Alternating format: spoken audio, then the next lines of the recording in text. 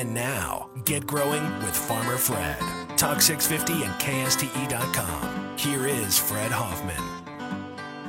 Well, happy October 1st to you. Welcome to Get Growing on Talk 650 KSTE. Farmer Fred here, Fred Hoffman, UZ Cooperative Extension Lifetime Master Gardener, garden columnist with the Lodi News Sentinel, the guy whose headphone cable is wrapped around the chair, and I'm slowly choking to death. Wait a minute. There. And what else do I do? Oh, the Get Growing with Farmer Fred Facebook page, where there's always a garden dialogue going on, which I mentioned this over on the KFBK show, but I'll mention it again here. I posted a picture of what I think is the most beautiful Chinese pistache tree I've ever seen. It was in my old neighborhood in Herald, and it's just had brilliant red fall color. It's just absolutely gorgeous. And so that's sort of a little spur to get you to listen to today's radio show. Jeff Gravish is here, certified arborist and sales manager at Bothing Treeland Farms. We're talking about fall tree care and trees with good fall color. And if my aging memory serves me correctly, I think we'll mention privacy screens at some point. I'm going to remind you about that Okay. every 10 minutes. All right, good. That way I'm sure to forget. And, of course, we'll have a garden grappler a little bit later on. Clue available at farmerfred.com. Brooks, are you running the board today? He is. He's here. All right, that's a good thing. And what else do we have? This is not a good day for trees. I'll tell you why. There's a wind advisory in effect until 11 p.m. Monday night for winds gusting as high in Sacramento to 25 miles per hour. In other areas of Northern California, especially a little further north and west, it'll be gusting to 40 miles an hour. Top that with a red flag warning in effect now until Tuesday. Red flag warning combines heavy north winds and low humidity with an increased threat of fires. So don't do anything stupid. Don't go out and mow a field this afternoon of dry brush and not check that field for big rocks or tricycles or whatever. Basically, don't do it. Just, let the wind blow. I just have a funny feeling that with heavy winds like that predicted for today and tomorrow, Jeff, big branches will go boom. Yeah, that's a good possibility. I mean, you still got, the leaves are still well attached, so the wind's not going to blow leaves off. And the tree's basically like a sail, and wind hits it, and the leaves catch wind, and you're going to get a lot of twisting and torsion, and you'll have some problems. And we'll talk about how those problems developed on trees on this program as well. And we'll answer your garden questions, whatever they may be. 576-1578 in the 916, 576-1578, or 866-331-8255, 866-331-8255. Email, sure, send it to Fred at farmerfred.com, and we'll answer your questions there. And well, since we started talking about it, let's continue in that realm of preventative measures one should take when it comes to fall tree care because of storms that will happen. There will be more wind storms through the winter. There always are, wind and rainstorms. And there will be branches breaking, probably from today here on out. And a lot of those branches will be breaking for the reasons you mentioned about the sail effect with all those leaves on it. But in a lot of situations, those branches are more weakly attached, right? Which could have come from poor pruning practices. And just some trees are notorious for having weak or bad angles of attachment, where the angle from the branch coming out of the tree is a very narrow angle, which is a poor structure issue.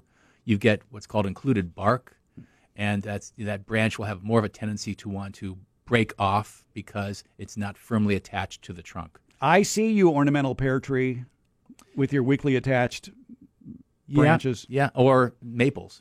Maples are notorious for having weak angles of attachment, and sometimes not the strongest wood. So, those are kind of things that you want to have removed or at least reduced so that there's not so much weight on them. So that's one of the major problems. I mean, the first thing you want to look for is to look for anything that's broken or damaged. Right. Clean that out. Anything that's a diseased, a bad branch. It's diseased, it's broken and such. It's not a structural issue. It's just a branch that shouldn't be there anymore because it's got some sort of problem. Then you start looking at the structural issues. And you either have issues of weak angles of attachment, or you have branches that are too far out and just have too much weight on them. Right. And those are also problems the branch gets such forces applied to it in the wind, get into the physics of it. But a big heavy branch is more prone to snap. Right, and it doesn't take a wind to do it either. And there's always that weird phenomenon called sudden limb drop, where it's usually happening on a calm summer day where a big branch just falls. Yeah, because the branches get heavy with water. Yeah, but it really varies. And I think oaks are number one in that regard. Yeah, I mean, it's a very common thing. Yeah. And we at a couple of our nurseries, we have large oaks in there, and we actually have had oak branches crash into picnic tables, that we set out for our crews and such. So we have our own hazard in the nursery. Right. But oaks, it's always it's not a good thing in fall to be standing under oak branches. Okay, basically. So there's your fall advice, folks. Yeah. Don't stand under an oak. The first day of fall, eliminate standing under oak branches. Well, that was last week. Yeah, well, then yeah. You should be paying attention to that right now. Yeah, all right. And the other mistake a lot of people make when it comes to pruning trees, if we may spend a minute talking about fruitless mulberry trees, is people will take those branches back to the nubs. We see whole neighborhoods where tree after tree after tree has been pruned back so heavily, you basically just have nubby stubs. And what happens when that tree regrows? Well, you can generally get a cluster of weak branches that come out from that same area. Okay. In the nursery industry, what we do is we will cut a tree. Generally it's very thin caliper, very thin a thin trunk. We'll cut it and we will train a new leader up, and that'll get taped or staked, and so you'll regain the leader. So whenever you take the top of a tree and cut it in some way, you want to be able to regain the leader. You want to be able to regain a single trunk coming back up. That's the whole goal of it. You may reduce the size a little bit, but you want to have the tree continue on in the same growth pattern as you had before. If you just top a tree, cut something that's 2-3 inches, old wood, you're going to get a cluster of weakly attached branches that are going to come out from these buds. Are either adventitious buds or they'll just dormant buds will pop out, and you'll get a cluster of new leaders. Right. And what you'll get as they get bigger is they're weakly attached, they're crowded, and you'll get it'll break off eventually. So how do you go about choosing a new leader then when you have that situation where you've cut the tree and you have basically a circle of new leaders coming up? How do you choose the one that will be your future leader? Boy, sound like we're doing politics here. Yes. The weakly attached leader. No, yes. You want a strongly attached leader.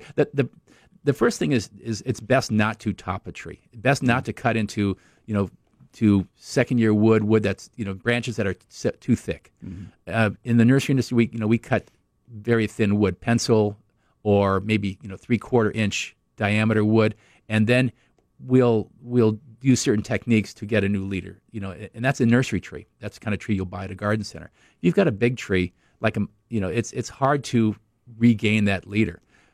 When you cut back a tree, your basic homeowner has somebody come through and they just kind of butcher and cut it off. You're gonna have to come back and do follow-up work. A good arborist will come back and he'll go back and to select that leader, or he'll prune it in such a way where he's already selected a branch to regain the leader. He'll reduce, he'll do a reduction cut, and he'll cut back to another branch that can go on to become that leader. And it's hard to describe exactly, but yeah, how do you choose that one? Well, you just look at the structure of the tree. You've got the leader going up. Okay, and there's a branch coming off the side. Mm-hmm. And leaders don't have to be straight. They don't have to go straight up. They eventually become dominant, and they will regain, they'll regain that straightness. They'll start growing upward, toward the sun. But you just have to look at the tree. It's easy to pick out a branch. You can say, I want to make that the new leader. And you'll do a cut down. There's a technique for cutting properly, and I don't really need to get into that because that's something an arborist is going to have to do. If you're that high up in a tree, you don't want to do it yourself. And a certified arborist can go and look and see where the new leader should be, and he should be able to cut it. But just chopping it straight across without any intent to regain the leader is poor arboricultural technique. And we see that under power lines, where people may have grown a row of trees, not realizing that those trees would eventually be tickling those power lines, and then the utility company comes in and basically tops those trees. I've seen that done with coast redwoods, where basically now you have to maintain a row of redwood shrubs. Right. Yeah, just going through and this is, we talked on the other show that, the crepe myrtles I have at the side of my house, I'm going to go through and just chop them all off. And, crepe myrtle's a little bit different type of tree. So I'm not worried about that having structure above those cuts as I want to fill out below, and that's what will happen. So if you're under power lines and somebody comes through and just cuts it off, they're not going to come back and do any work to try to improve the structure of that tree. Of course, the problem is that you're going to get, when they cut underneath that power line, you're going to get this cluster of branches. They're going to grow up and they're going to go right back into the power lines, and there are going to be more branches than going in the power lines than there were before, and they're just going to keep cutting it the same way every time. Right. So part of that is right tree in the right place, and once sometimes you're better off taking the whole tree out, and sometimes they'll do that for you. We have to take a break. When we come back, here's another thing for you to remember, to remind me to talk to you about. Not just privacy screens, but trees for beneath power lines or telephone lines. If you have a backyard or a side yard where there are lines going across, which trees are best suited for placement under those lines? So we'll talk about that when we come back. And we'll answer more of your garden questions as well at 576-1578 or 866-331-8255. Email, send it to Fred at farmerfred.com. It's Get Growing on Talk 650 KSTE.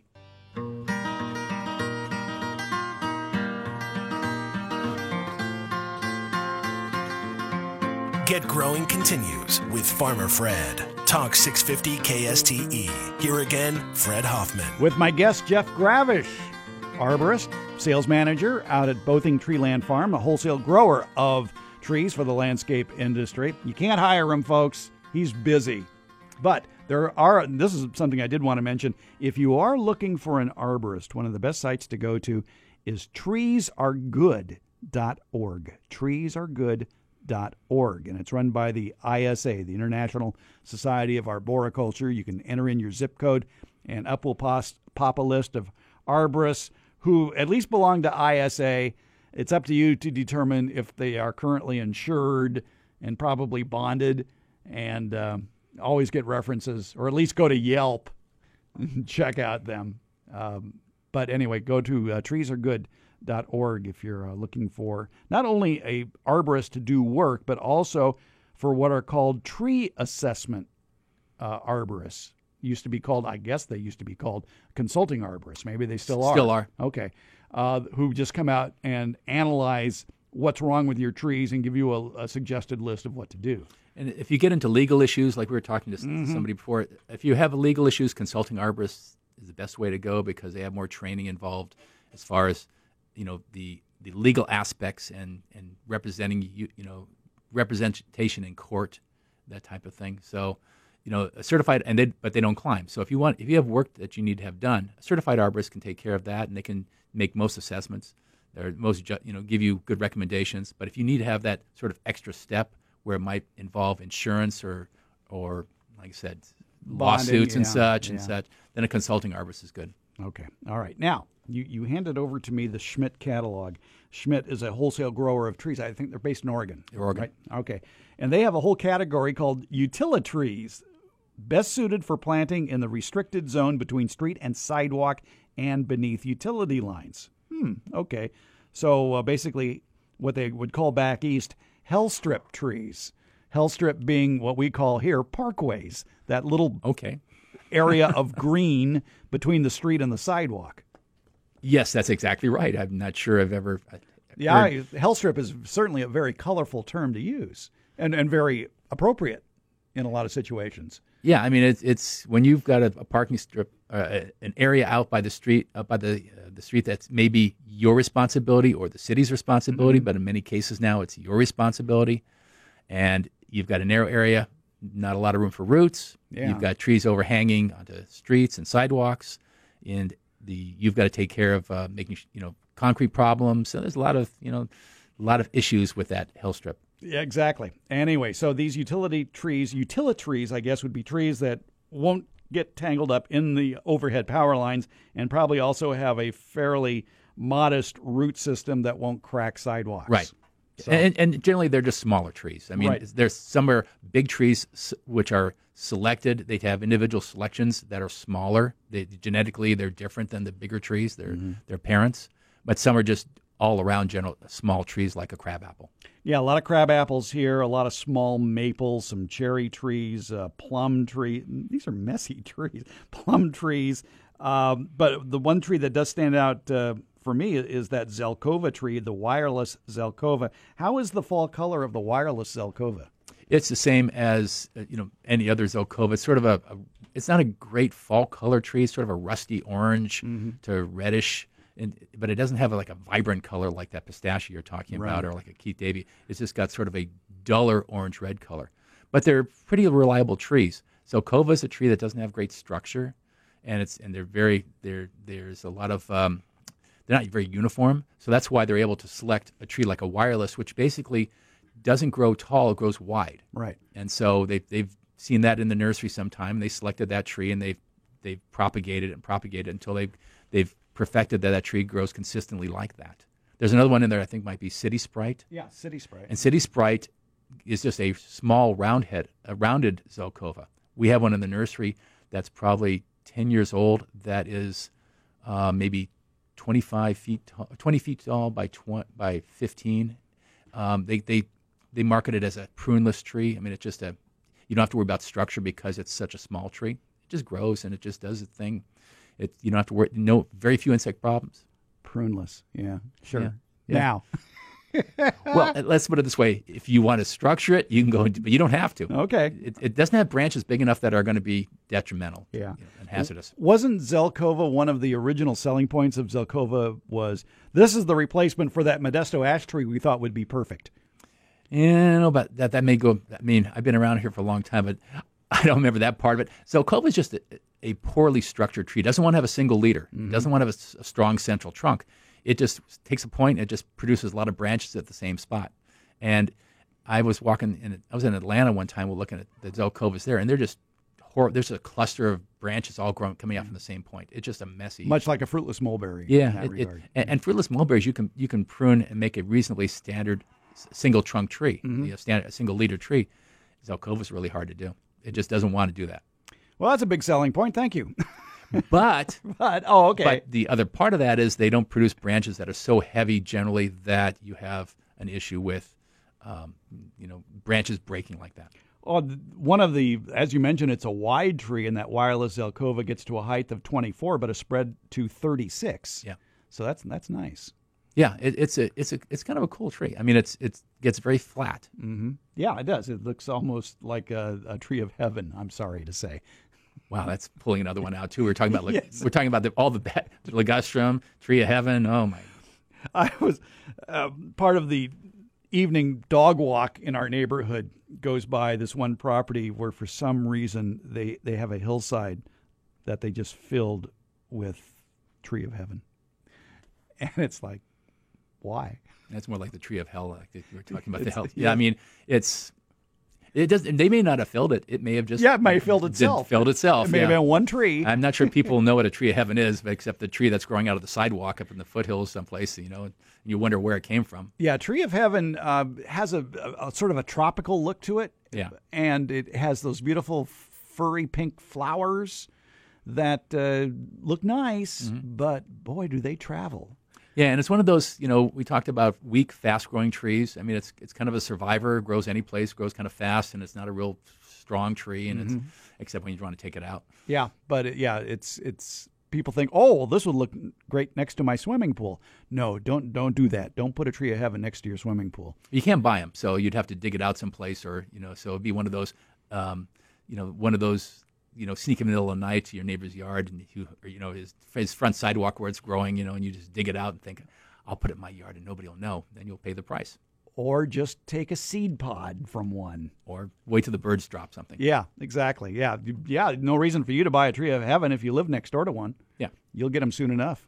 All right. So much for slamming on those guys. Another bypass that we're yes, going on. I know, a tree of, but they're out there. Yeah. They're out there. And it's like, oh, man.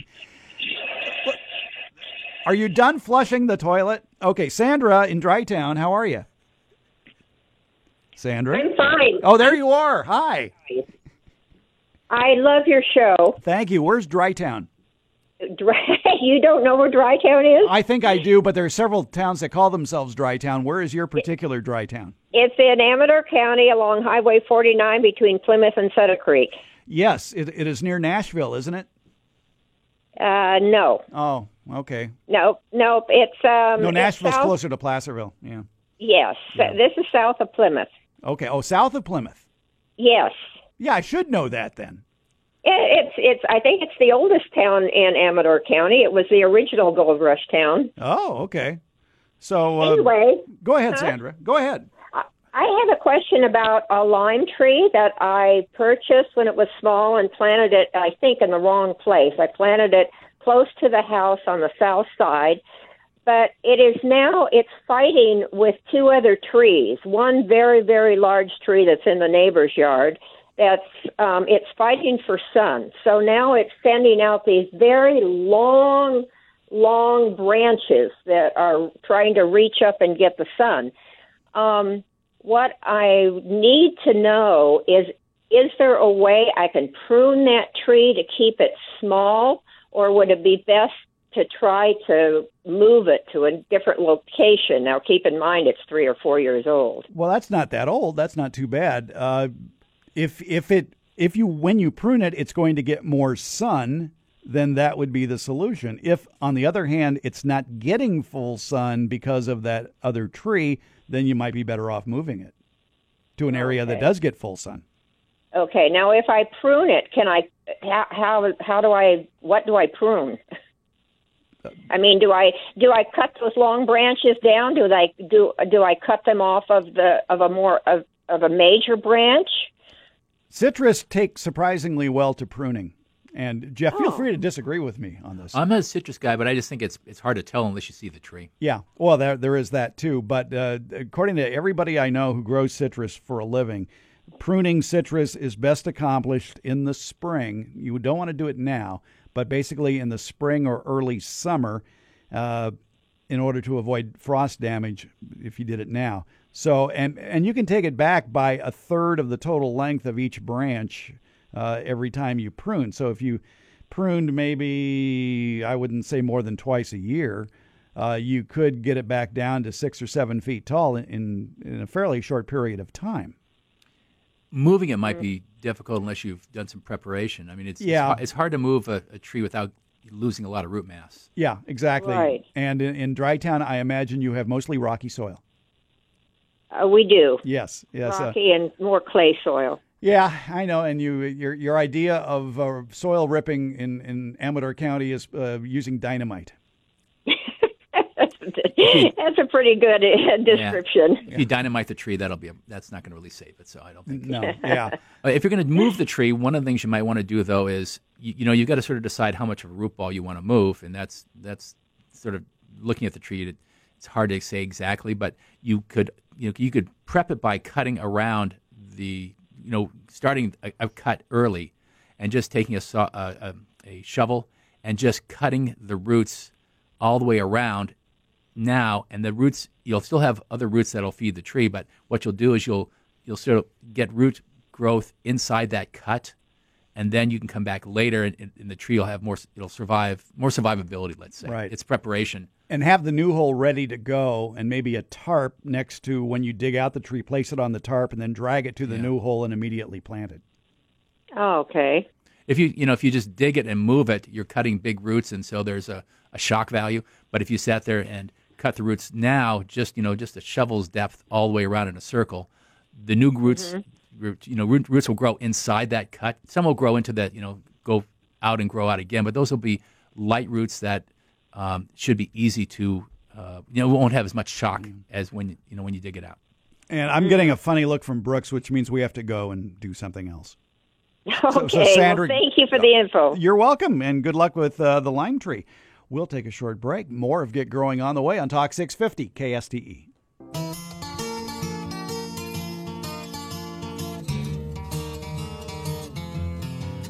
You're listening to Get Growing with Farmer Fred. Talk 650 KSTE. Here again, Fred Hoffman. With Jeff Gravish He's an arborist. He's a sales manager at Bothing Treeland Farms, and he will be the judge for the Garden Grappler at 11:05. Clue available at farmerfred.com. Yes, it will be a tree question. Let's delve into the email you've been sending to Fred at farmerfred.com. Elizabeth writes in, and I'm not sure where Elizabeth lives, but she has a sour gum question, Jeff. She says, our soil is alkaline. We tried a sour gum before at a house we lived in close by, and it didn't do well. At the time, I noticed the maples in the neighborhood also looked bad. Will sour gum grow in alkaline soil? Wondering if I should try planting this tree again. Yeah, that's a good question. A lot of people forget about the pH of the soil when it comes to planting certain trees. And a tupelo, because it likes a moist soil, I would think, I'm just guessing here, moist soils tend to be more acidic. That's my thinking too. You can always, you go online, you can find, the University of Florida has a great website that they'll list all those things, including, and then there's Select Trees here that'll list all of that. Sour gums generally are pretty tolerant, I think, of a lot of conditions. But you're right, maples and such, forest trees most of the time are, more prone to get more benefit from acidic soils. Right. There could be other reasons that the tree didn't make it, though. It may not be the soil conditions, it may not be the pH. I just went on to the San Luis Obispo site, the Select Tree site, where they have all that information. And it basically says highly acidic to highly alkaline soil pH. So it has a wide range. Yeah. So pH isn't the problem. My guess would be that in order for a tree like a sour gum to get established, it needs regular watering during its first few years at the very least. Yeah, that's for sure. I mean, there are some micronutrient issues with sour gums. Lack of this, lack of that can cause some stunting. But definitely that tree needs to get established, needs water. It can be drought tolerant, but it can be drought tolerant only when it's got a well-established root system. So that could very well be it, that they missed a watering and the roots died and it just didn't recover. Wow. And I'm reading here about the sour gum susceptible to Fusarium, Phytophthora, root rot, rust, and verticillium. Yeah. Yeah, good luck. Yeah, and that might be the other issue is, so many trees are susceptible to verticillium. Mm-hmm. I'm not sure in where she's at and if there's, it's prone to verticillium. I mean, I know living in Lodi, there's verticillium every place. Yeah. And you just see it, the occasional tree just kick the bucket. And most of the time that's verticillium. So it happens fast. Is there such a thing as a verticillium wilt-resistant tree? Yeah, there's a list that you can Google. I always forget what they all are. Yeah, me too. Because most trees are susceptible to verticillium in some way. Try saying Phytophthora and verticillium over and over again. Or spelling them for that matter, yeah. It's a case of there are some trees available that would work. I'll find that list. Yeah. All right. But in the meantime, let's go back to the old phone thing here, and let's talk with Don in Sacramento. Hi, Don. Yeah, I've got a apricot tree and an apple tree, and they got a lot of suckers that's going around them. Is there any way you can prevent those from coming back all the time? Suckers on apricot trees. Sucker stopper? Well, if the plant is registered for use for that product, so what you need to do is go down to your local hardware or nursery store and look at a bottle of Sucker Stopper, which is a product of Monterey Chemicals, and see if apricots are listed on that tree, because you do not want to apply a Sucker Stopper to a tree that could be damaged by applying it, because it may do more damage than you think. But again, you'd have to go to the label for Sucker Stopper to see if apricots are listed as okay to use. Will that be the same for apple tree too? The apple tree, it just has a few suckers that come right around close to the trunk. But on the apricot tree, those suckers go clear to the drip line.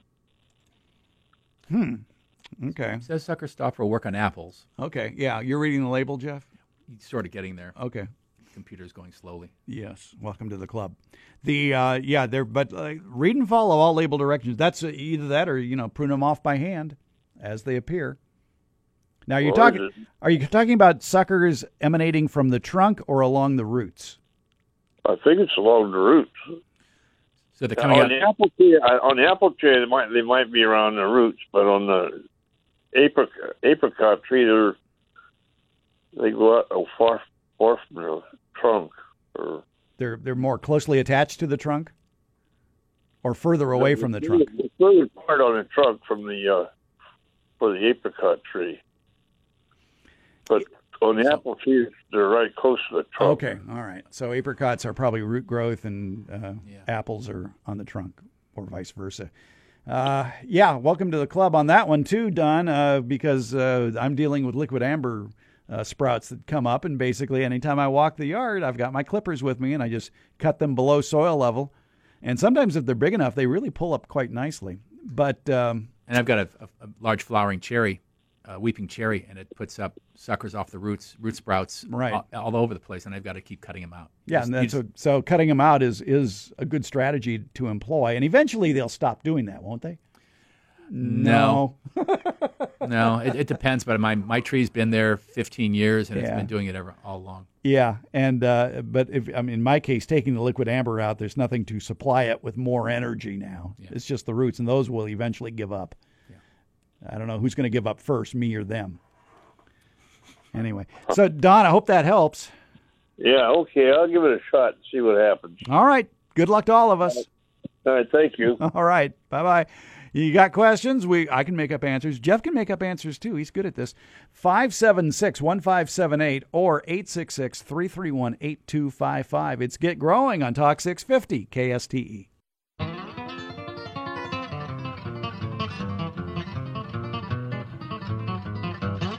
Get Growing continues with Farmer Fred. Talk 650 KSTE. Here again, Fred Hoffman. My guest, Jeff Gravish, arborist, sales manager at Bothing Treeland Farms. We're talking trees on today's program, getting some good ideas for fall color, good ideas for preventive maintenance in case winter storms might knock a branch or two down, plus answering your questions, whatever they may be, at 576-1KST, 866-331-8255, or email you send to Fred at farmerfred.com.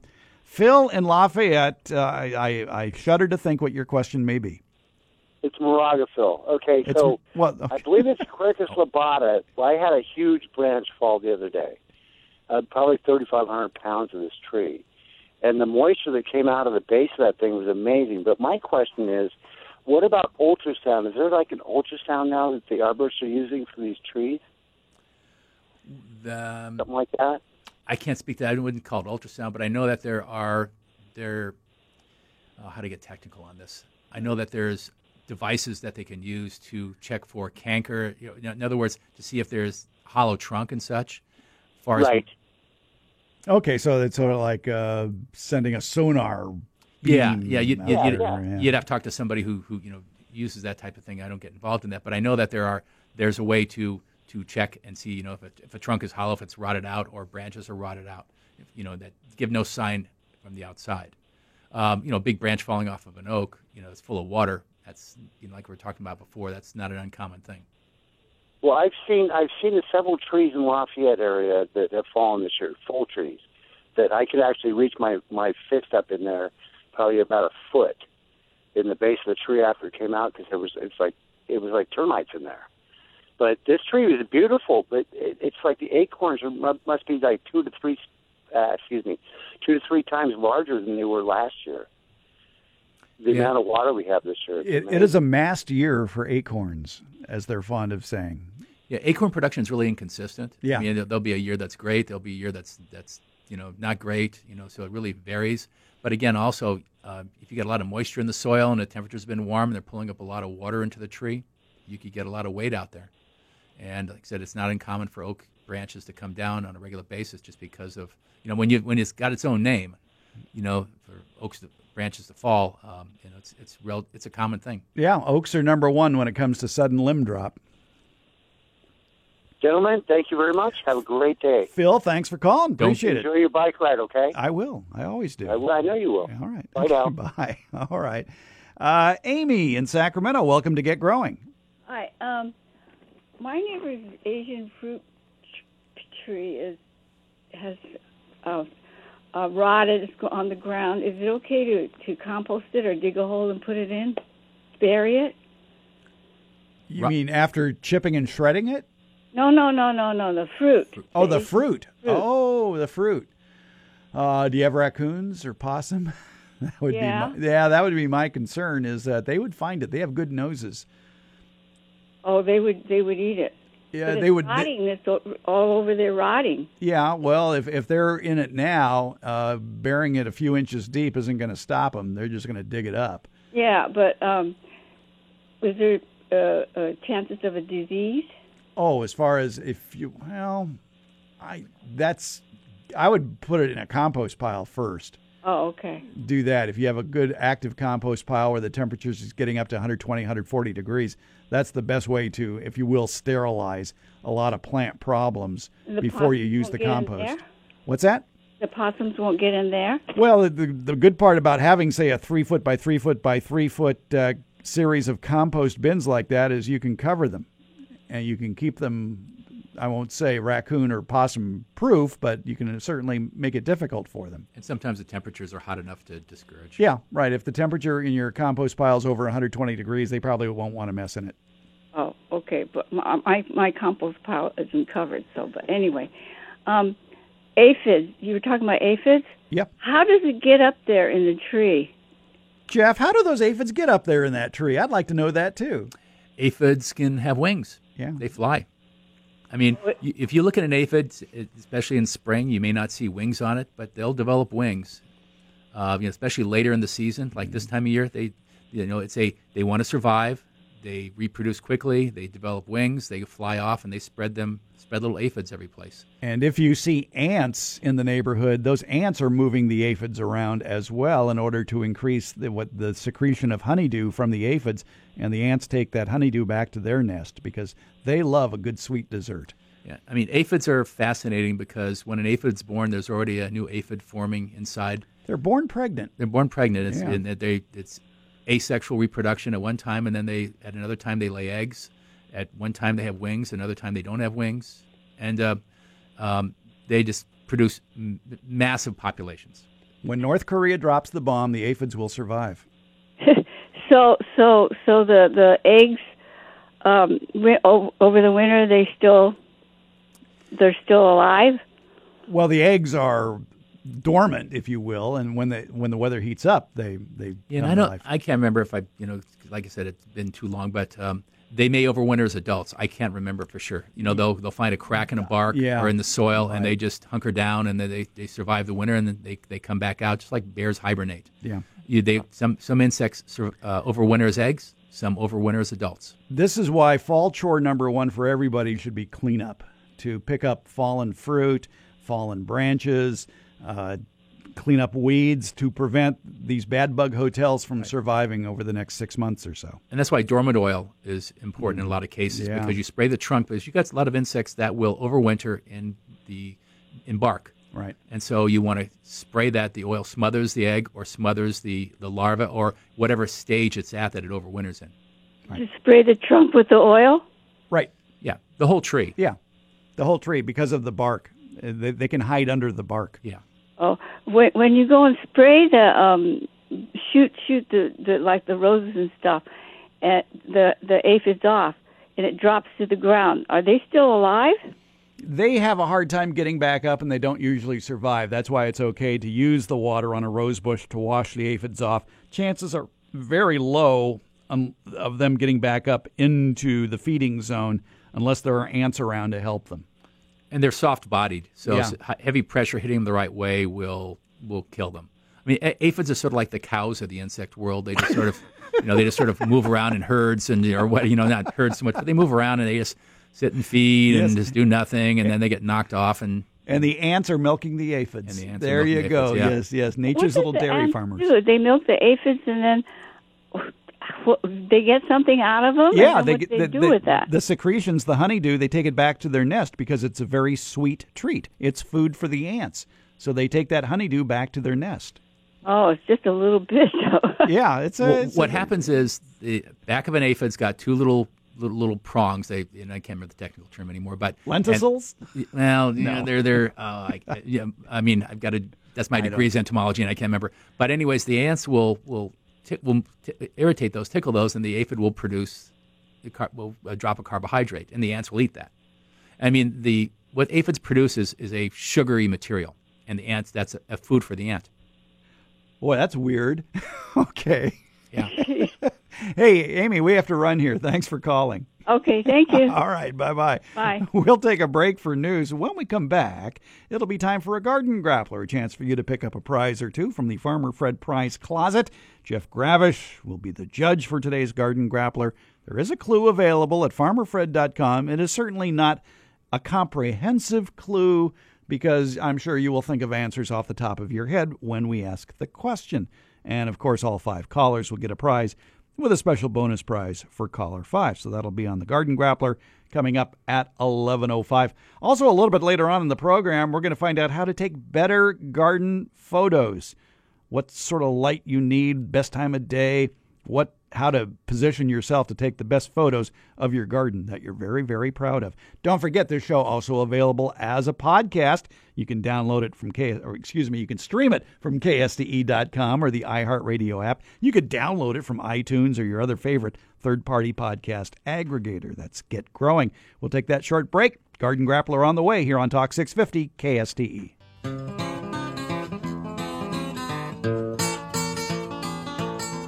You're listening to Get Growing with Farmer Fred. Talk 650 KSTE. Here again, Fred Hoffman. And it's Garden Grappler time, a chance for you to pick up a prize or two from the Farmer Fred Prize Closet. Brooks, are you ready in there for the Garden Grappler? You ready to write down names and numbers of all these people who just might win something? Jeff Gravish is ready. He's here, arborist. He's the sales manager at Bothing Treeland Farms down in Lodi, and he knows his trees with good fall color. And what I want to know from you is, name a deciduous tree with red as the predominant fall color. I think the key word there, Jeff, might be predominant. Okay, that's a good key word. All right, yeah. Name a deciduous tree with red as the predominant fall color. All 5 callers get a prize, special bonus prize for caller 5, because as you know, you cannot repeat an earlier answer. The numbers to call, 576-1578 in the 916 area code, 576-1578. Outside the area, 866-331-8255. 866-331-8255. Those are the numbers to call for the Garden Grappler. Name a deciduous tree. I'm not going to, at this point, I will not define deciduous for you. Name a deciduous tree with red as the predominant fall color. And Jeff, I would think that off the top of your head, you could come up with 5. Yeah. I would hope so. I can barely remember 5 trees at any one time, but I think I can handle that. All right. And, of course, there is a clue available at farmerfred.com that there are actual answers there, but it could also lead you to other places that would have answers. But I think you can do it and have a backup answer. That's all I'm going to say. All right. I'm going to correct myself from whatever I said earlier about the hillside on my daily dog walk where I saw what I thought were Tree of Heaven on a hillside that somebody had planted. No, not Tree of Heaven. It's the mimosa tree. It's the Albizia julibrisson, not the Ailanthus altissima, which both are weedy trees. Yeah. Albizia is in normal production, and the Ailanthus is... Is it really? Yeah, still it's production. Okay. We stopped growing it because, again, if a tree has a disease named after it, you don't grow it. And this has Albizia wilt. And so if you have Albizia wilt, and those Albizias can die back. It's a weed. It's a weed that can die back, which is good. If it's a weedy tree, you get rid of it that way. Anyway, so when I was talking about the Tree of Heaven, I really meant the mimosa. I've had this problem for at least 35 years I can think of. Every gray hair is a dead brain cell. I say this to my staff over and over again when they look at me quizzically like, what are you saying? Yeah. And if you don't have any hair left, then that means that you really You're wearing a baseball cap. I can't tell. Yeah, trust me, that's why I'm wearing a baseball cap. All right. Anyway, so we got some good questions coming in the emails while people are thinking about red as the predominant fall color for a tree. Name a deciduous tree with red as the predominant fall color. Let's tackle the subject of the BB tree. Tim in Auburn writes in, he says, can I grow a bee tree in Auburn? I'm a beekeeper and have read that this tree is one that bees like because it blooms late in the season. Now, you hadn't heard of it. I hadn't heard of it. But at least Tim knew the botanical name for it. That helps us out. Tetradium danielii. Yeah, we had to look this one up because Yeah. this is a tree that's not in common production, although we discovered that it is growing in the area. Yeah, in it's at different Sac places. State University, according to the San Luis Obispo Select Tree site. So it just based upon what we read, it looks like it would grow fine here. It produces an edible oil, and it also produces an oil from hair oil. So I guess there's a combination there of some kind that you can get from it. But the other thing though is you might want to try something else that will attract bees just as well, like a Sephora japonica. I know you're shaking your head, but I'm saying from attracting bees. Yes, I know. Okay, I know. every tree and it will. Yeah, it'll attract Yeah. lots and lots and lots Yes. and lots of bees. It has cream-colored flowers in the summer, and that's what you'd want because this BB tree flowers in the summertime, so it would attract bees after the spring bloom. Yeah, and Sephora would be more readily available. Still not easy to get, but more readily available than this, unless this is a mail order tree. Yeah. Having lived with 2 Sephora japonicas, and for the life of me, I'm trying to figure out why I ever decided to make those 2 the focal point of my backyard in Harold, but I did. Because it's like owning an Italian sports car. You have to put a mechanic on retainer. Yeah, I did the same thing. I had it right in back of my patio. It's a beautiful tree. You would look at it, and it just would drop flowers constantly. It just never stopped dropping white flowers. Yes. And it just got to be such a mess. I just eventually tore it out. And branches would fall. And it's Small, a weak but- tree. yeah. It's one of those fast, weak trees. And this tree is fast, and so hence probably might be weakly structured. Right. The Sephora japonica, also known as the Japanese pagoda tree, is for you experts out there. Because it does require consistent care. There's a variety called Regent, which is more uniform because there's a lot of variation in it, but this is a more uniform tree. So Sephora japonica Regent, if you can get it, is a better tree. It still produces copious amounts of flowers. There's also a tree called laburnum, which is, now I'm not going to remember what it is. The Whoa Shoot Now tree. Yeah, but laburnum is a tree grown in Oregon, and it's notorious for also having a lot of bees. But that might be, somebody like Green Acres might be able to get laburnum. I think it's Vossi, Vossi. Good. Let's put the onus on them. Yeah. Go to Green Acres and ask them to get the BB tree. Yes. They'll love me for this. Yeah. Oh no, it'll come to me. I know where they're at. We sell a lot of trees to Green Acres, and they're going to sit there and they're going to ask us where we can get it. Now, you suggested it. Find it for us. Yeah. All right. The summer blooming trees. That's an interesting topic. Are bees attracted to crepe myrtle? Not a lot. No, I know. No. Yeah. I mean, and then what are the other ones? Oleanders, chatalpas, and we're mentioning trees now that have a lot of problems. Yes. That we wouldn't recommend planting under any circumstances. Yeah. But there's some Southern California trees. Now I'm going to. Oh, I know the one you mean. The purple. Yeah, I know. We're both. But anyways, there's a couple of nice desert willow. Jacaranda. Well, jacaranda, but there's also desert willow, and I can't remember the botanical name. Salix? No. No, but if we type in desert willow, it'll come up. Yeah, I can't know. remember That's what it is. too easy. No, it's not a salix at all. It's something or other that I can't remember. Okay. But anyways, those are summer flowering trees. They might attract bees. I can't tell you specifically on that one. I haven't seen them. Chalopsis linearis. Chalopsis linearis. There we go. There's the desert willow. That's a tree that's in increasing production in Northern California. As as temperatures get hotter, there's a tendency to bring in more water-loving northern, Oregon trees, and also Southern California drought-tolerant trees. Is the Chalopsis, has it been developed to the point where the varieties available now are more conducive to life here? Yeah. Okay. Oh yeah. It's can be cold tolerant in really cold situation. I mean, if it's really cold, you might have some dieback. But we grow them in a desert location, and it gets pretty cold there. We can get snow on the ground at times. Mm-hmm. Monrovia grows one, I think, called Timeless Beauty, which is more of a dwarf one. So there's a lot of varieties. We grow one called Bubba, which is which is a really cool looking tree. All right. And the desert willow also is widely available too. Yeah. And it's I'm just reading. Everybody up here, all the major tree growers up here, there's 5. I can remember. There's 5 of us. I think we all grow Chalopsis now. What are the problems associated with it? It's a tree that wants to be a multi, wants to be a okay. shrubby. So All right. grow it as a standard. Takes a little bit of work to get it to grow that way. It's a little bit cold tolerant. Other than that, it's pretty tough tree. Yeah. Okay.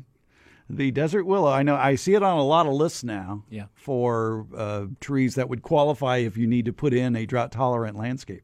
Yeah. What is the eventual height and spread of a? I can't remember for sure, but I think it's probably going to be in the 2025. It's a small tree, I believe. Yeah, I think I'm reading it on the Select Tree site, 15 to 30 feet for height, 10 to 20 feet for width. And part of that is if it's a multi-trunk or not.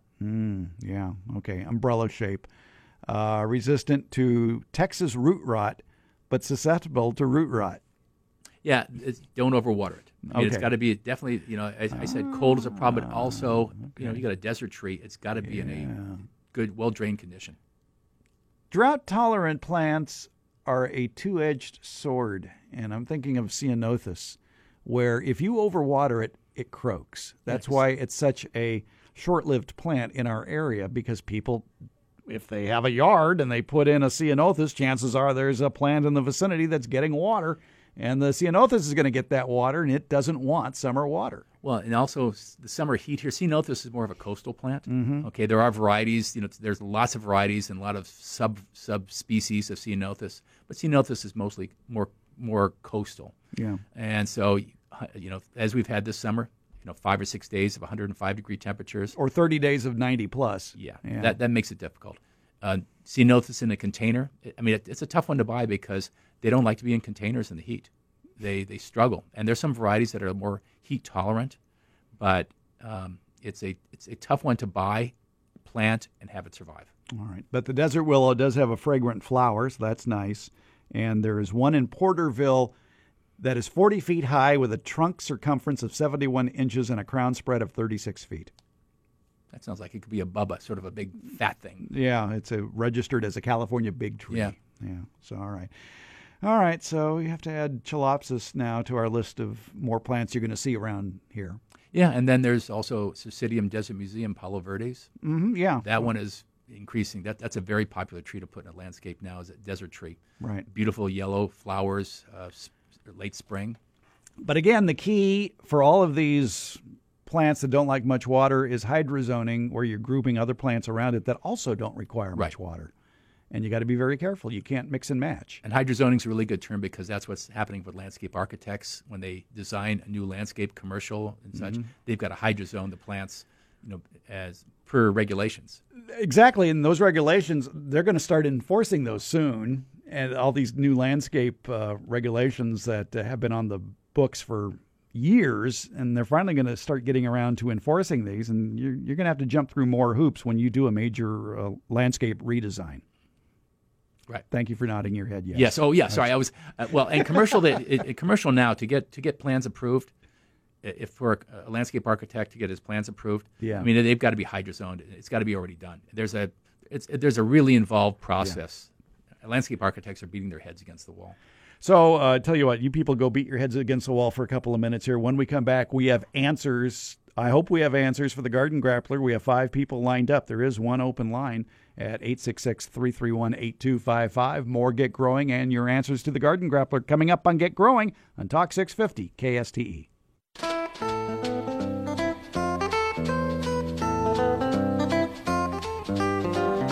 Get Growing continues with Farmer Fred. Talk 650 KSTE. Here again, Fred Hoffman. With 5 people on the line who say, I can answer the Garden Grappler, which is name a deciduous tree with red as the predominant fall color. Jeff Gravish is here to judge the quality of your answers. Let's start with Kathy in Folsom. Hi, Kathy. Hi. So go ahead, give us a tree with predominantly red fall color. How about liquid amber? Okay. Well, there is a Is there a variety that is predominantly red? well, Yes. not which No. one? well, there's a variety that is not predominantly red, but predominantly purplish. Okay. So burgundy. So we consider the color burgundy red. God, you're Okay. easy. All right, fine. No, I can be really hard with this, but No, that's okay, but I mean, liquid ambers usually are. There's one festival which is a variety of colors. There's Palo Alto which is got red and oranges in it. and burgundy is pretty solid purplish. I'm going to institute a new rule on this program. Nobody is ever allowed to use the word liquid amber again on this program. Yeah, it's a difficult word. When somebody asks us for a liquid amber, we usually laugh. Yeah. All right. But Kathy, if Jeff says that burgundy qualifies, then fine. Okay, so I'll be sending you the Sacramento Tree Foundation and SMUD's list of recommended trees for our area and their siting guidelines, along with the Farmer Fred Fall Garden checklist. So that'll be coming your way. Thank you. All right. Thanks for calling. All right. Bye. All right. Let's go to West Sacramento and Don in West Sac. Hi, Don. Hi. So, Don, go ahead. Give us a tree with predominantly red fall color. Chinese pistache. Which one? Pardon? I'm going to be more difficult now. No, don't be more difficult now. Okay, do it for one, do it for all. Okay, yeah. All right. Yes, you're right. Chinese pistache can have a variety of oranges and reds, and it's variable, just genetically variable. Some are more red than others, and that's why Keith Davey was selected because of the red color. So the Keith Davey Chinese pistache was the answer you were looking for. Yeah. Okay, but it's still Chinese pistache. That part was right. Yeah. All right. Hey, Don, good going. I'll be sending you that same stuff I told Kathy I'd send her. Okay. All right. Thanks for calling. All right. Well, especially after you said that you saw the most beautiful red Chinese pistache ever. What am I going to do? Yeah. Well, okay. Yes. Bob and Cameron Park, go ahead. Give us a tree with predominantly red fall color. My goodness, you guys are intimidating me, but I love your show. I don't know very much about plants at all, but I did have one plant in my front yard that seems to turn red and one in the back. The one in the back was a fruitless pistachio. Really? And it is beautiful, and it's just starting to turn red right now. And then the one yeah, exactly. Don't say it. Don't give away another answer. Because it's not an answer. Oh, okay. It's the answer that was, anyway. Nonetheless, I really like your show. I was just turning it on this morning, and I was talking to your screener, and I did have a question, if that's okay, and then you can. Well, I want to hear the reason Jeff is nodding his head yes to your answer of a fruitless pistache. Well, technically, we used to. I don't know, to be honest, and that's why I was a little intimidated, because you guys are so technical about your stuff, and I appreciate it. But I have this pistache in the backyard and I've actually picked up so many. They're all in the community now and down in Coloma Valley, because I've taken some of the little ones that have grown around my property over the last 20 years, and I've turned them into some nice little groves. But the seeds are teeny, but they do. They spread. You told me it was a fruitless pistachio, so that's all I know. There is a problem now with the Chinese pistache spreading to riparian areas around Sacramento, especially along the American River Parkway, where the birds have moved the berries from the female Chinese pistache trees to other areas. And I know that just the few pistaches I had out in Herald, there were interesting sprouts, new ones coming up in the strangest places. So it had to be the birds moving things about. Yeah, and that's part of... Yeah, you're probably right. They're not too invasive, though. As you know, they're easy to get out. They're easy to come right out. And they're not like when you pull one, you're going to get 10 more. It's not like a major type species, but you're right. Hey, I have a quick question, if that's okay. Okay. Now, in our community, earlier this year, we had some strange weather. You know that, in the spring and then the early summer. And we had some of our blue oaks up here that did some really weird stuff. I don't know if it was a mold, and somebody's probably already talked to you about this, and you probably already mentioned it, so I feel like an idiot.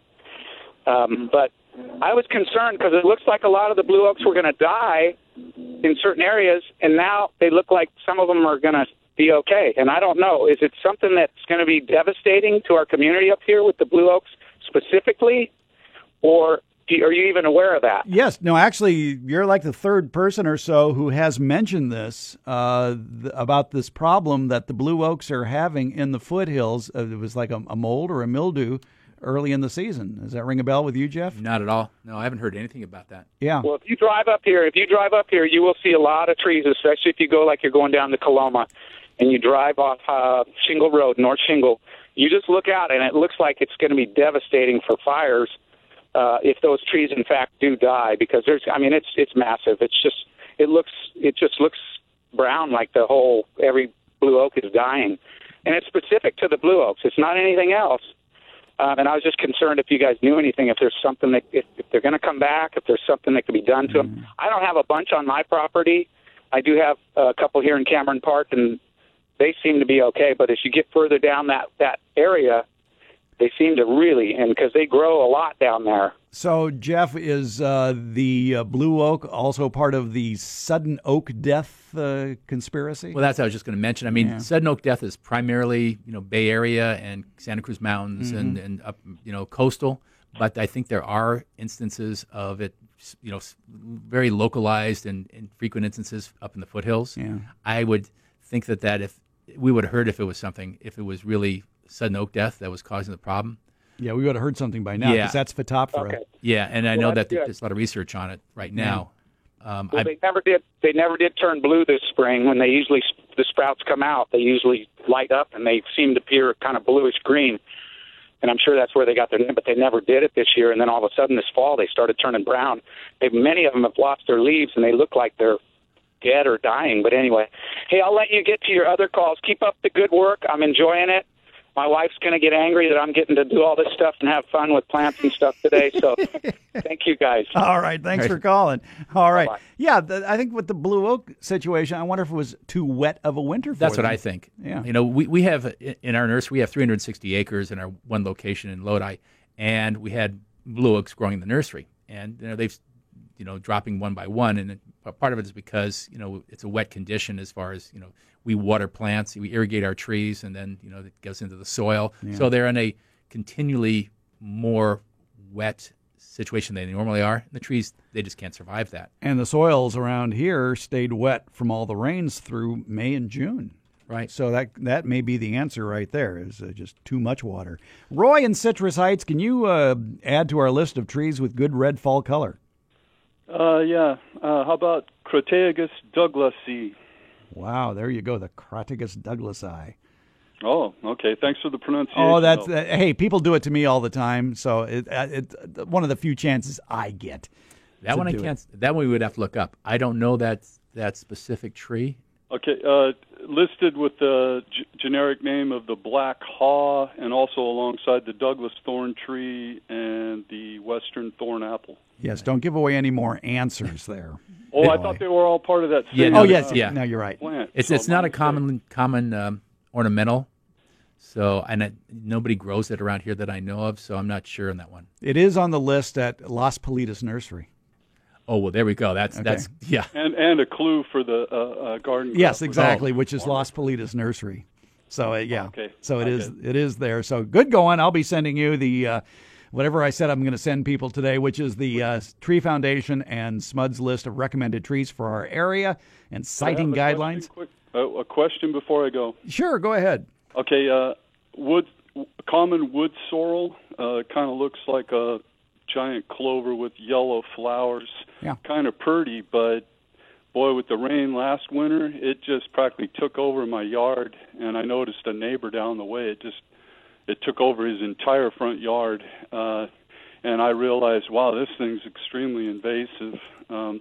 So I was wondering, can I knock that back with flame weeding, or am I going to have to dig way down and get to the root system to get rid of that? That's a good idea. Actually, if with creeping wood sorrel, that might be one of the controls recommended. I tell you what, we're running out of time here, but coming up about 11:45 or so, I'll go into detail on that, about control for this form of oxalis, really. That's what it is, creeping wood sorrel.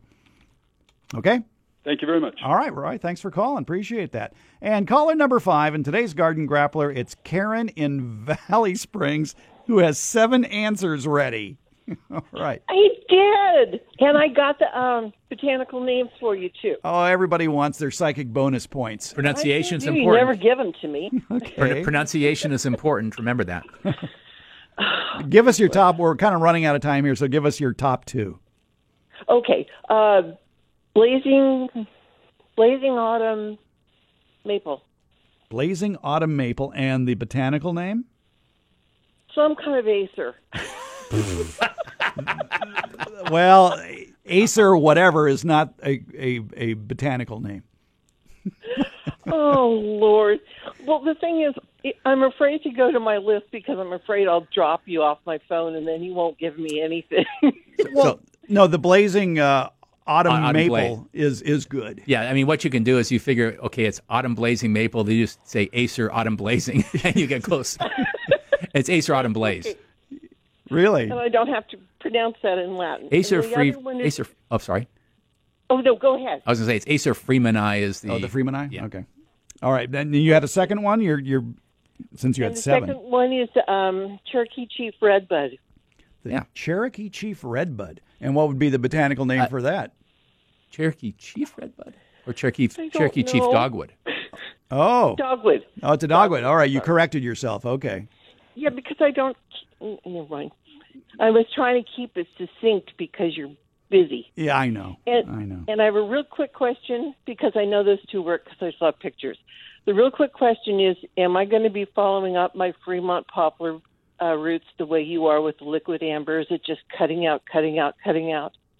Probably. Because we had one die and we had the roots chased at $600, and I've got a forest of, the poplars coming up. Well, the good news is those roots will eventually die off, but in the meantime, keep a sharp hoe handy. Okay. You cut the tree down, you said, though, and you're getting suckers coming up? It fell on our house. Oh. Oh, okay. Well, at least there's no tree growing, and it's just the suckers coming up. It's spray with Roundup? Yeah, sometimes that works, sometimes that doesn't. It depends on how waxy the leaf is. Yeah, you just got to keep knocking it down until it just can't make food anymore. It it'll starves stop. itself. Yeah. Okay. Hey, Karen, I'm because you live in Valley Springs, I think the Sacramento County Gardening Guide and Calendar would be perfect for you. I am so psyched. Thank you. So I'll be sending you that. So, Karen, congratulations. Thank you so much, guys. You have a good day. All right, you too, Karen. Thanks so much for the call.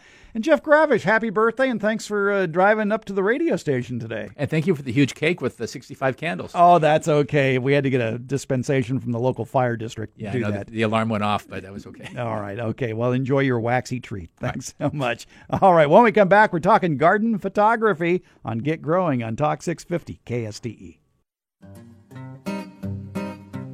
You're listening to Get Growing with Farmer Fred. Talk 650 KSTE. Here again, Fred Hoffman. One of the pleasures of having a garden is taking pictures of your garden and sharing it with others. Also, in this day and age of smartphones with cameras, gardeners are using it to take pictures of problem plants or bugs that they don't recognize. They might take it to a master gardener or a nursery for identification. But there are some tips when you're doing garden photography, especially of bugs and leaves, that can come in handy. And we're talking with Sacramento County Master Gardener Jan Fettler. She's been taking garden photos for over 40 years. And Jan, it's a changing world out there. Not too many people are hauling cameras around anymore. They have a smartphone. Yes, in fact, people ask me what kind of camera I use, and I said I use the camera I have with me, which is usually a phone. Have you found in your experience that one smartphone might be better than another at taking pictures? I haven't had a lot of experience with different ones. I do use iPhone, and I find that most cameras that I've heard of just take excellent pictures. One thing that the iPhones don't do very well at is zoom in, so if you need to get yourself closer to the subject if you want to have a close-up of something. And another little thing about iPhones or any of the phones is that they try to focus everything. So if you like to have a blurry background, that makes it a little bit more of a challenge. So how do you do that with an iPhone to get direct focus on a subject? The best way I've found with iPhone to get a good sharp picture, you can get within about 18 inches of the subject. So you can get very close. And if you want to have a blurry background, think about what's behind it. If it's the farther away the first subject is behind your main subject, the more blur you're going to get on the background. So get something up close, and then whatever's behind it is far away. I would think, too, that being stable would help. So some either using a tripod or maybe holding the camera close to you or even anchoring yourself could help. I have found with phones that they have a pretty fast shutter speed, unlike some cameras, depending on settings. So I haven't really had a lot of blur problems with phones. They seem to do a pretty good job of focusing, even if you're not real steady. Of course, the steadier the better. Now let's talk a little bit about some basics of garden photography. I would think time of day would be very important. Time of day is important. What my favorite time is, which we don't get a lot in Sacramento, is cloudy days or marine layer morning overcast. It makes a nice even picture, and especially of flowers or things, there's no sharp shadows from the sun. Next best would just be early morning or late afternoon. Of course, the light is warmer at that time. Backlighting, even if you have sun, if the light shines from behind the subject and sort of illuminates it, I love that. Now, you mentioned that you could hold a smartphone camera about 18 inches away from the subject. Even if it has sort of a macro zoom feature, usually it's a picture of a little flower or so, you still should maintain that 18-inch difference?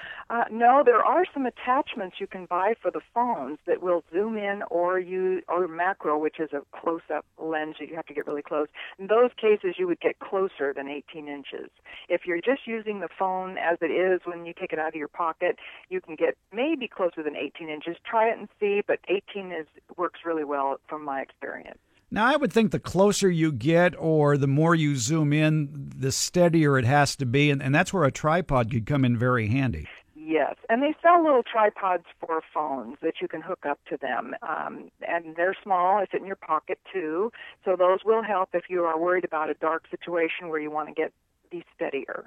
The beauty of having a digital camera or a smartphone is you don't have to take the film in for processing, so you can take a heck of a lot of pictures. And I guess that would be one main tip, too, would be take several photos from different angles of a subject. So, for instance, if you were in a field of blooming California poppies, what sort of angles would you go after? I would go all around them in different ways. Look at them from all kinds of angles. Upper, get down lower, maybe see them from the side.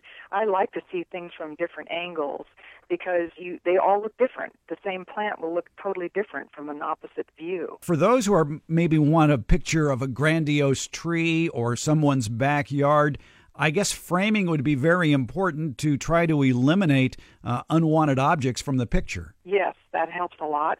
Most iPhones or phones in general will take what's called wide-angle view of the picture, which is a little bit more than your eye can see, wide angle meaning wide.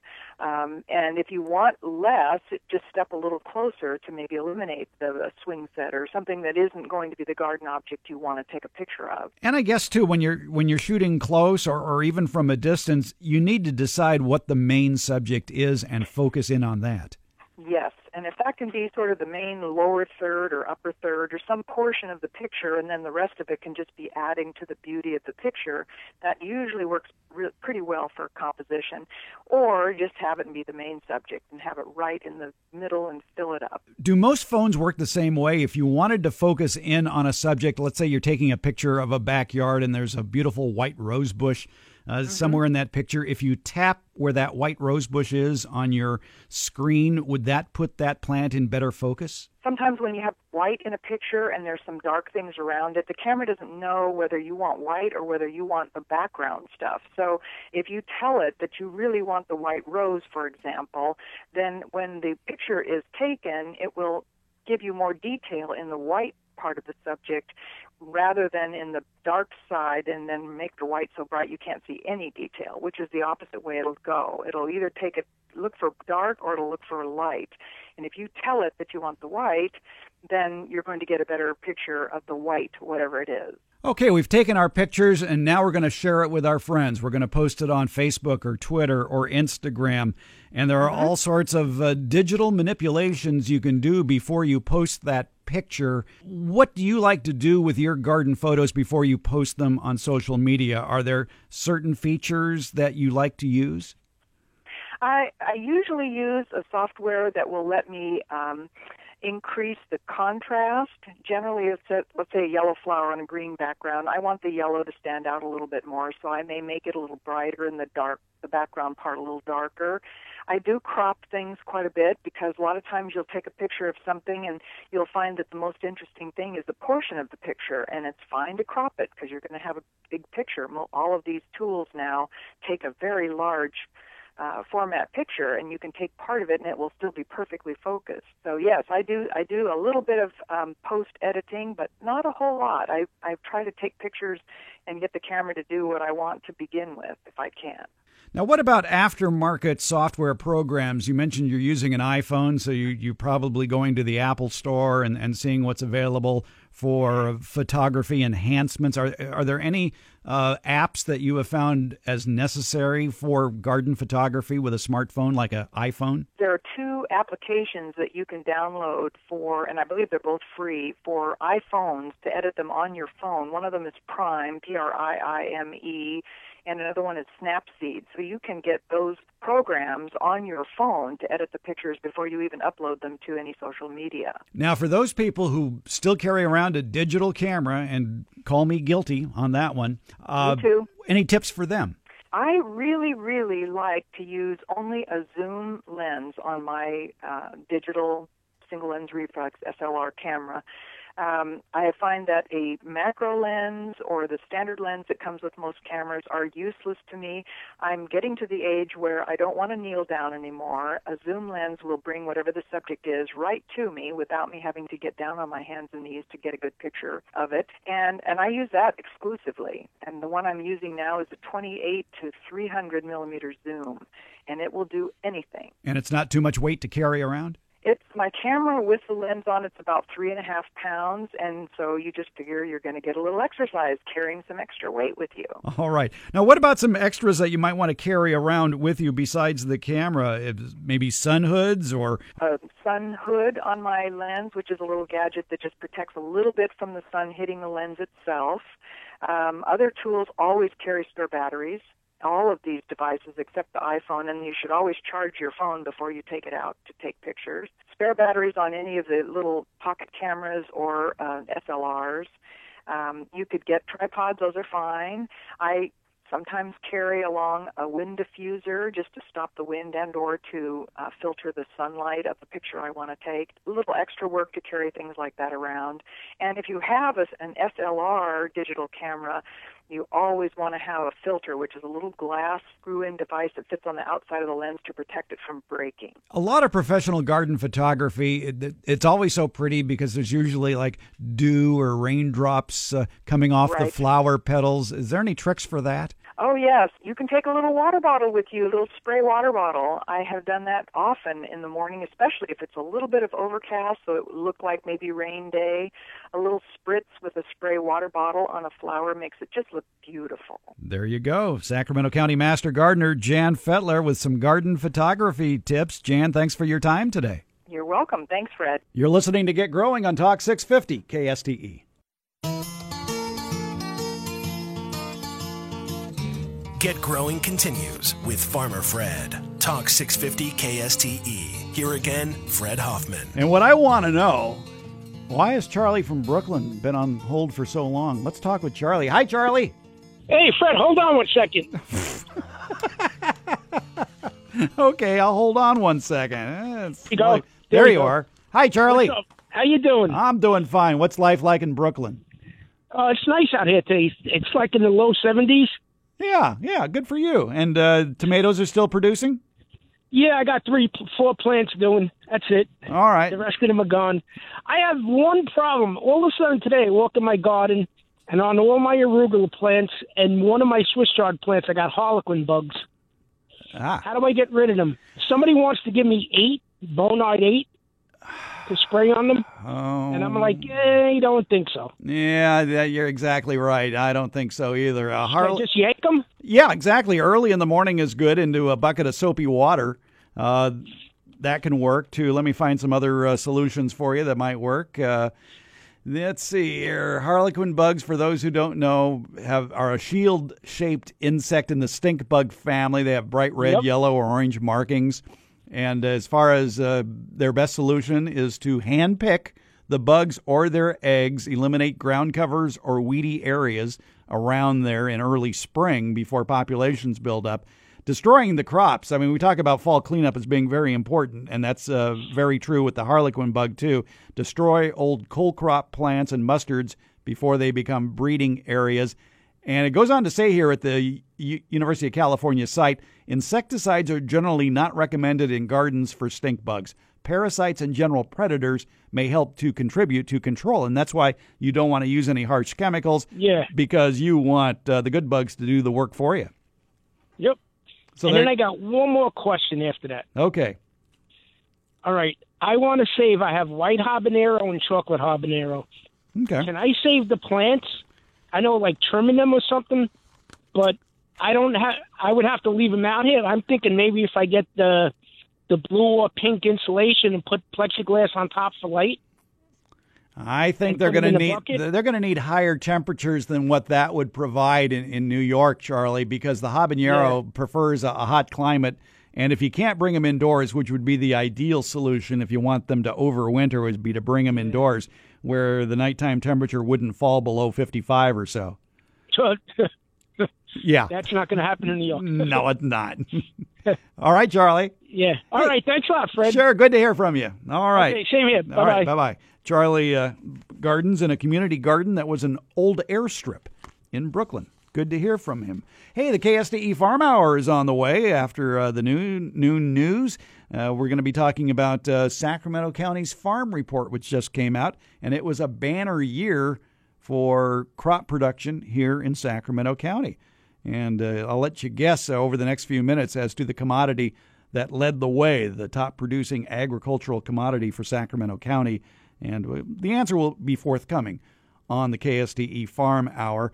Organic farms had a great year. California led the way. We have the numbers on that. And also an extended conversation about the benefits of hedgerows on the farm, of using California native plants, usually in a 15-foot wide strip on a farm where there's a bit of a buffer between the hedgerow and your crops, perhaps a roadway or something about a similar width, that can really cut down on your pollination expenses and your pest control bills, too. It's just a matter of time, though, time and money, to let it get established first before you get a good return on investment. So we'll talk about the pros and cons of establishing hedgerows on the farm on this edition of the KSTE Farm Hour, coming up between noon and 1 o'clock. Time for me to get on out of here, making room for the news and the KSTE Farm Hour. Don't forget, this show is available as a podcast.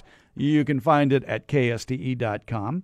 If you have the iHeartRadio app, you can find it there. Now, at the iHeartRadio app and at KSTE.com, you can only stream it. You can listen to it. If you want to download it, go to your third-party podcast aggregator, such as iTunes or SoundCloud or Google Play or wherever that you may find your podcasts, and you'll probably find the KSTE Farm Hour there, the KSTE Farm Hour, and Get Growing, for that matter, as well. And the KFBK Garden Show, for that matter, too. So all three are available as downloads from your third-party podcast aggregators. Coming up next week on this very program, we're talking with Lauren McCrary, houseplant expert at Green Acres Nursery. So we'll be talking houseplants on the next thrill-packed episode of Get Growing every Sunday morning, 10 a.m. to noon, right here on Talk 650 KSTE. Have yourself a great rest of the weekend and a great week ahead. Bye-bye.